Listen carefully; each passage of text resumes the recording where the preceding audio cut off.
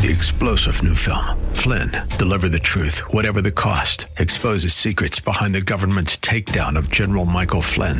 Flynn knew what the intel world had been up to. He ordered the first audit of the use of contractors. This set off alarm bells. He told the truth. He was the most dangerous person for Donald Trump to hire. They had to get rid of Flynn.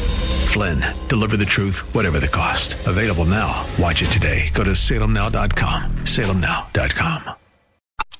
Everything in life is an exchange. We exchange hours every week for a paycheck. We exchange energy to visit friends. We exchange time to make phone calls. Everything in life is an exchange, and how much time, energy, and resources we're willing to trade for things ultimately reveal their value to each of us. Jesus gives us an important insight in Matthew 6:21. He says, "For where your treasure is, there your heart will be also." So the things we invest the most in are ultimately the things we value most. Now, here's a personal question. If God examined the things you devote most of your treasure to, what would he say you valued the most? I will never forget the moment when the Lord gave me, a young, inexperienced minister, the most needed advice ever. He said, "Stop listening to what people say and watch what they do." Man, this is true for me and true for you. Actions always speak louder than words. So what is your life and the lives of people around you really saying?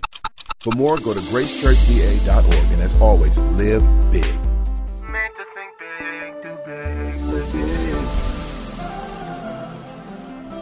But tomorrow can be bigger.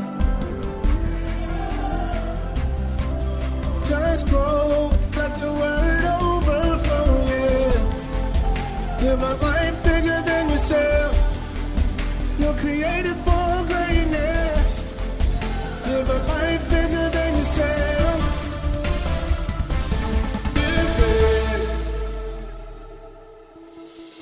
Hello, and thank you for tuning in to the Live Big broadcast with Bishop Derek Greer. Our goal is to teach God's Word in a way that compels you to live a life that overflows and blesses others. Today, we're going to dive into a classic message that we believe will strengthen and equip you. So stay tuned as we get into the Word. We're going to dig into your word. We're going to learn some things, and we're excited about this chance and opportunity. Bless everyone who ears, open eyes, and we give you honor for it in advance. In Jesus' precious name, we all pray and say amen. Open your Bibles to 2 Corinthians chapter 1 and verse 8, and we're going to talk about letting go and letting God. Letting go and letting God. Verse 8, "For we do not want you to be ignorant, brethren, of our trouble." Now, if we're really family, if we're really brothers and sisters in Christ, we should be able to be transparent about, the things that are going on in our lives. We should always be secret squirrel about what's happening.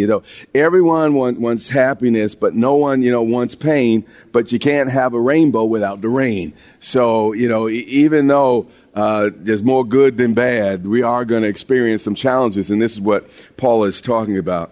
He said, "Our trouble, which came to us in Asia." Now, no one knows exactly what happened. At least today we don't know. Now, back then they knew exactly what happened to Paul, but we don't know specifically what he faced in Asia. Some say he fought wild beasts. Others say that, he dealt with a major illness. Others say that, there were riots and perhaps it was a shipwreck. There's just a zillion things because Paul really went through a lot of things. Others say, he had a major beating while he was at Ephesus. So the Bible doesn't really go into detail about the event, but it does tell us about the impact. That's really, really important. Our events may be different, but, they still have impact in our lives. Or let me put it this way. The events that happen in our lives may be different than the events that happen in Paul's life, but the events in our lives can also and still have a very, very similar impact. But as always, I want to say to you, God gives his toughest battles to his toughest soldiers. And if you're in it, God has already placed in you what it takes to get through it. It says, "We were burdened," Paul is speaking, "beyond measure." The imagery here is a ship that's overloaded with cargo and is beginning to sink. I mean, this is real heaviness. And it's a great picture here. A couple years ago, I had such an experience when we pretty much just began this building project that we're about to get into the fun stuff of the building project. But at the beginning of it was brutal. And, almost everything in my life began to unravel. Ministry began to unravel. Long-term relationships began to unravel. My health actually began to unravel. Business began to unravel. But God kept me, and he will keep you.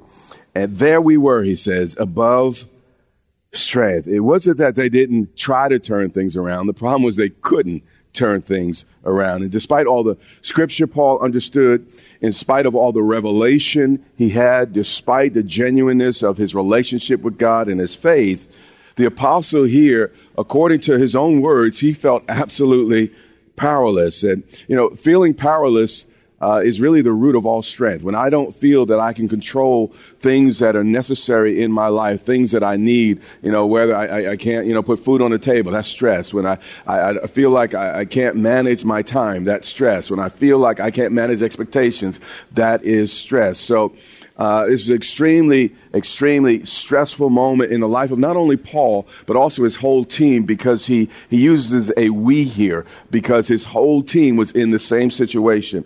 It says, so that we despaired. Now, it's we again.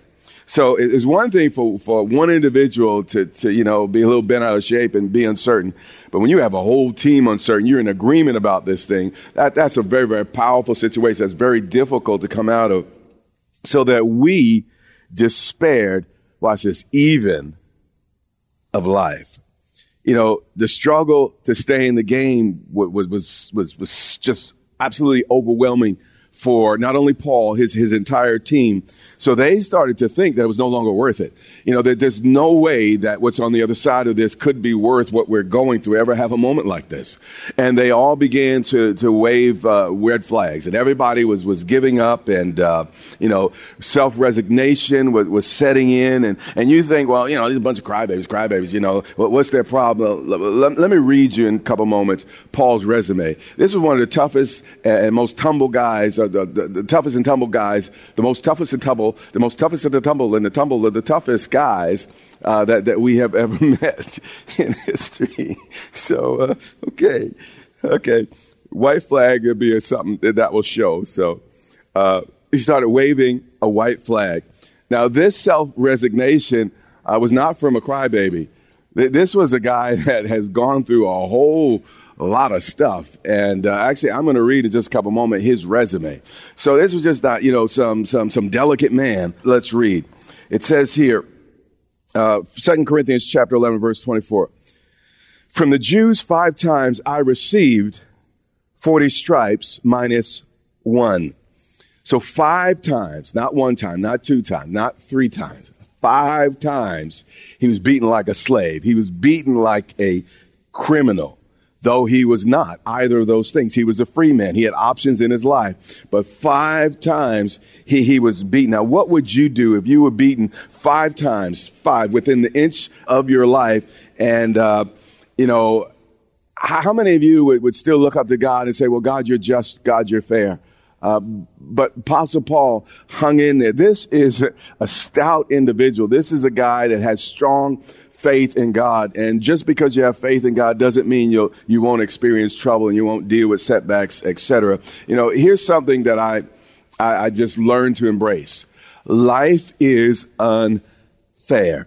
So, when something unfair happens to me, I have to acknowledge, okay, that was unfair. But I also have to think about how many times has life's unfairness worked out to my favor? I could have been born without legs.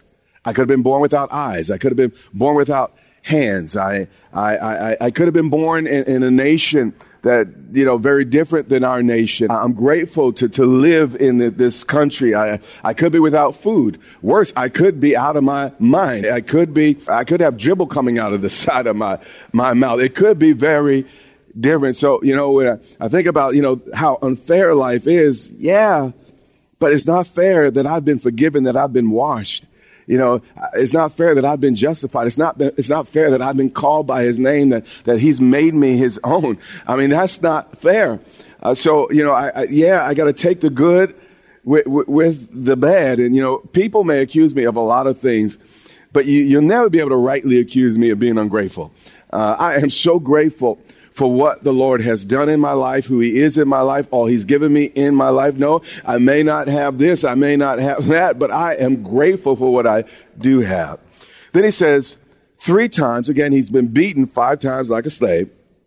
3 times I was beaten with rods. That's a different type of beating. These rods here would not only break bones, often they would beat your feet. They'd break all the bones in your feet, but they'd also leave your legs marked for life. Often you would walk, you could barely walk. Some people would be paralyzed after this type of beating. So a guy beaten 5 times with the whip, minus 40 stripes minus 1. Number 2, beaten with sticks, beaten with rods. None of this was fair. All he was doing was preaching the gospel. He didn't deserve any of this. Then he says, once I was stoned, pummeled with rocks, people intentionally throwing rocks at them. Now, at least these other beatings, you only had one person do it. And with the stoning, you have multitudes or you have a crowd of people doing it.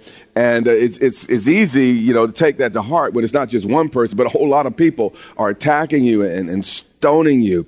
And he was left for dead, actually. And the Bible says God raised him up. 3 times, I was shipwrecked. So imagine on your next cruise, go out on your balcony and think about what it would be like to have to spend time in that ocean far from shore.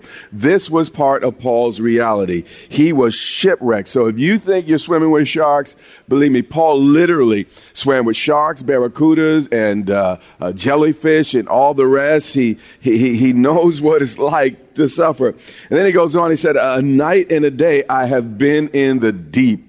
So imagine spending a whole day and all night in the ocean or in the sea with no help, no sight of land. This guy knew what it was like to be in deep water. He knew what it was like to be in over his head. And Paul, he goes on, actually. I'm going to stop here because there's a long list. He goes on for verses talking about the things that he suffered and went through. And when I read those things, they so encourage me because I'm like, well, all I do is sometimes work hard. All I do is push myself sometimes to the limit, but no one's beating me.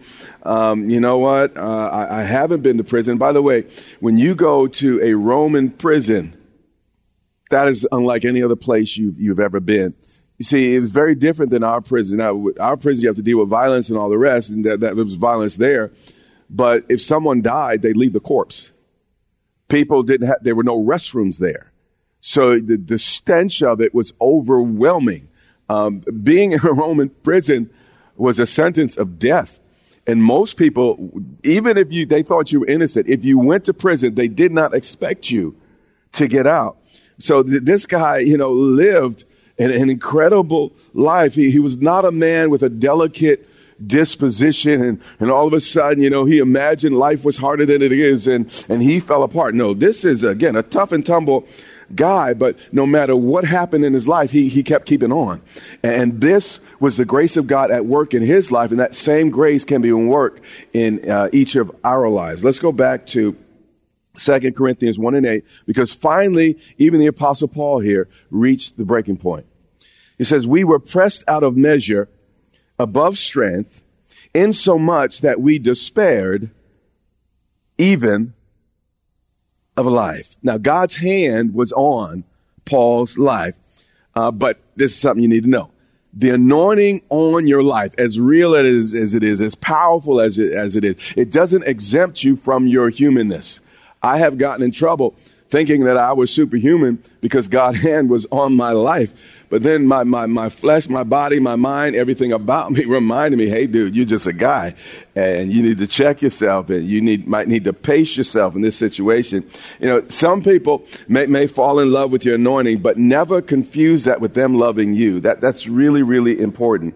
You need people in your life that just don't love what you have, but they love you. Like my wife, she don't care anything about my anointing. She loves me, and that stabilizes me, that keeps me. And, I've had to learn this the hard way, but this guy was a human. And he had to deal with his humanity. And this is what these verses are all about in the midst of the anointing. So as powerful as what? Doing miracles. God raising from the dead and the great testimonies. I mean, the Bible said he did extraordinary miracles. They would take handkerchiefs from him and people would get healed. This is a powerful man that wrote much of the New Testament, but he was still a human. And he had to deal with his humanity. So I don't care how Christian you are. I don't care how spiritual you are. I don't care how long you've been in Christ. You are a human being. And you got to tend to your humanity. And here, it's almost like a psalm, what we're reading, because he's talking about his emotions. And you don't get a lot of that from Paul. But he's talking about what he felt and what he went through. And I think it's important to read this. And if this could happen to a guy like that, of course, it could happen to you and to me. You are listening to the Live Big broadcast with Bishop Derek Grier. Stay tuned, and we will be right back with the rest of today's teaching. The desire for personal and professional development is a characteristic of successful leaders. It's the desire for growth and to serve with excellence that makes a great leader. The pathway to becoming a better leader isn't always easy.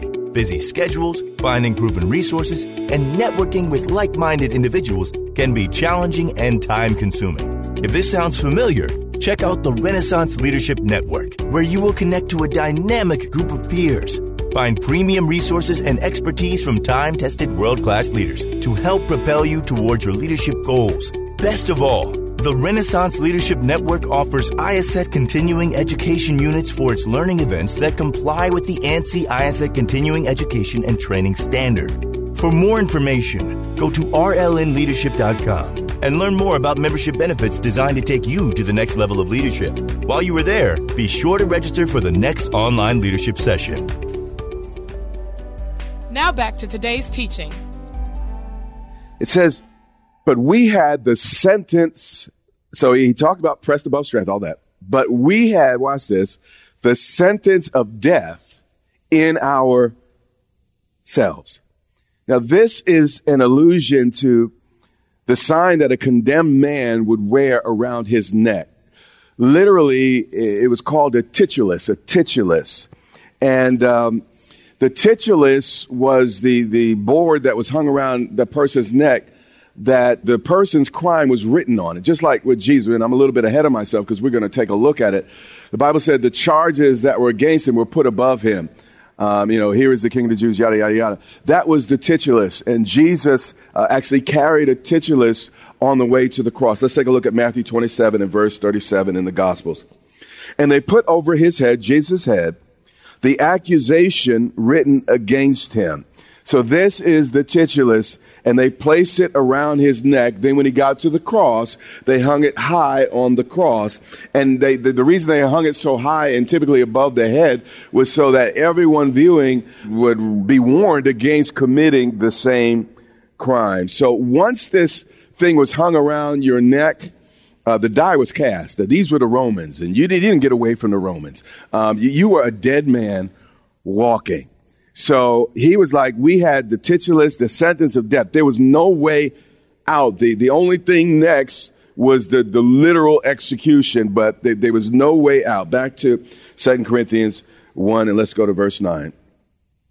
Yes, we had the sentence of death in ourselves. So this sentence of death was not necessarily something that the crowd might be saying as much as they were saying it.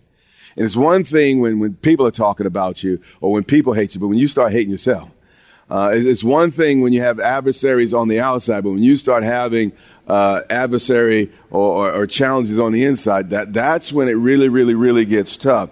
He said, we had the sentence of death in ourselves. I saw myself with the titulus. There was no way out of this situation. I was going to go through something horrible, and I would be left for dead like those that had been crucified. So again, he had this thing wrapped around his neck in his own mind. And not only him, but his whole team felt like the Walking Dead. Everybody on the team.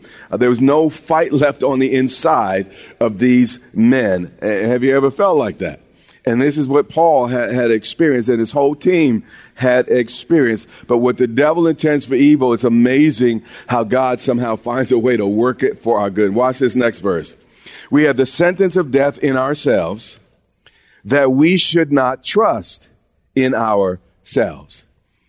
Now, the devil may be trying to destroy you because the devil's a good devil, and that's what the devil does. The world may be trying to destroy you because the world is the world.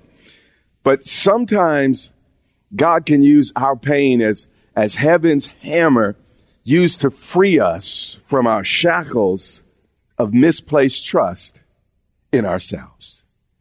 And this is actually what was happening, because we know the devil was doing some stuff. But Paul here, by the Holy Spirit, kind of gives us another lens. Yeah, the devil was doing some things, but God was also working some things out. Now, people say when you get to the end of your rope, hold on and tie a knot.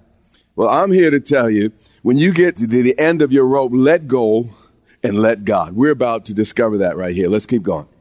We had the sentence of death in ourselves. So on the inside, we had given up. That we should not now, what God was working was that we wouldn't even trust ourselves. We wouldn't even trust our assessment of our circumstance. Because many times I've looked at my circumstances, I'm like, no way. But God's like, you got to learn not to trust that and trust my word. And here they were in the same situation. That we should not trust in ourselves, but in God. It took me, I think it would be dishonest, but I said, I've learned this. I'm still learning this. Sometimes I forget, and God has to remind me. But my rope is not long enough. My rope is not strong enough to get me where God wants me to be. So when I get to my wit's end, I let go of my rope and hold on to his. And this is so vital. He got to a place where even his own stamina, his own personal strength, it came to the end. And the only thing he could do is look up and say, Lord, I will trust you.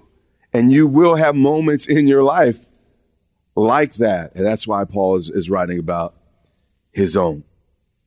That we should not trust in ourselves, but watch this, but in God who raises the dead. I want you to think about this. If you want to experience the God that raises the dead, in order for you to experience that God, something in your life may have to die. Let me say it again. To experience the God who raises the dead, something in your life must first die. I believe that the Lord is saying to me, and he's saying to you, there's some things in our lives that we need to take off life support. There's some things we need to just let die in order for God to be God. And we're trying to keep the thing alive. We're trying to nurse that thing. And man, but God's like, man, just let it die so I can do what only I can do. Now that's a little tough on the flesh, because the flesh doesn't want anything to die. The flesh wants to, keep stuff alive. That's just the way we are. There's this thing inside of us where we want to survive, and we also want the things around us to survive. But sometimes faith is just letting go and letting that thing die, and then watch what God does. Then God, who delivered us, you see what happened? From so great a death. When Paul came to the end of himself and said, I can't, God stepped in and said, no problem, Paul, I can. And God wants to get you to the place. Now, listen, the devil's don't think that the bad stuff happened is God doing it. But God is going to use that situation because God wastes nothing.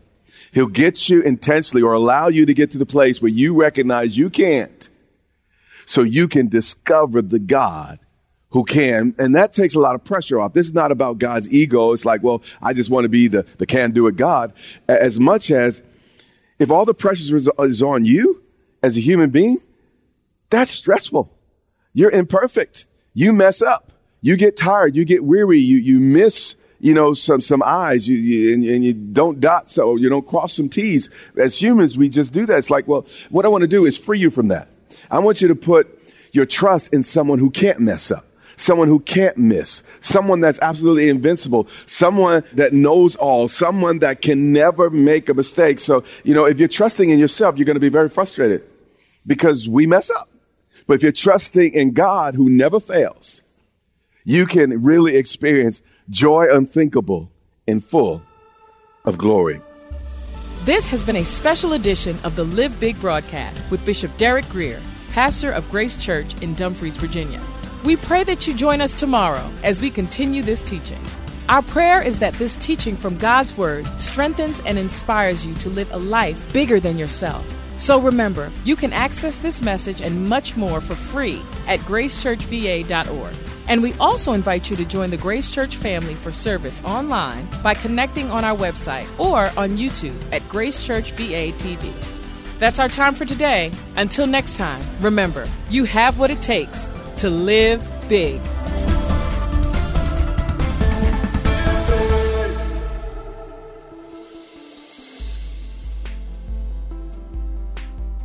Despite our best intentions, we all get offended at times. It might be over small things like a parking space at church or big things like betrayal. In Luke 17:1, Jesus said this to his disciples. He said, "It is impossible that no offenses should come, but woe to him through whom they do come." Jesus is saying you are kidding yourself if you think you could live your life without anyone ever upsetting you. Conflicts will come, but it's how we handle them that makes all the difference. Jesus goes on to say, if your brother sins against you, rebuke him, and if he repents, forgive him. If someone wrongs you, do not pretend it did not happen. Have the courage to graciously and lovingly address it. I'm not talking about keeping score over every little misstep and mishap, but I am saying instead of just talking about the person, talk to the person. If they're willing to make healthy adjustments, let it go and move on. Conflicts are inevitable, but they not only reveal who others are, they also reveal who we really are.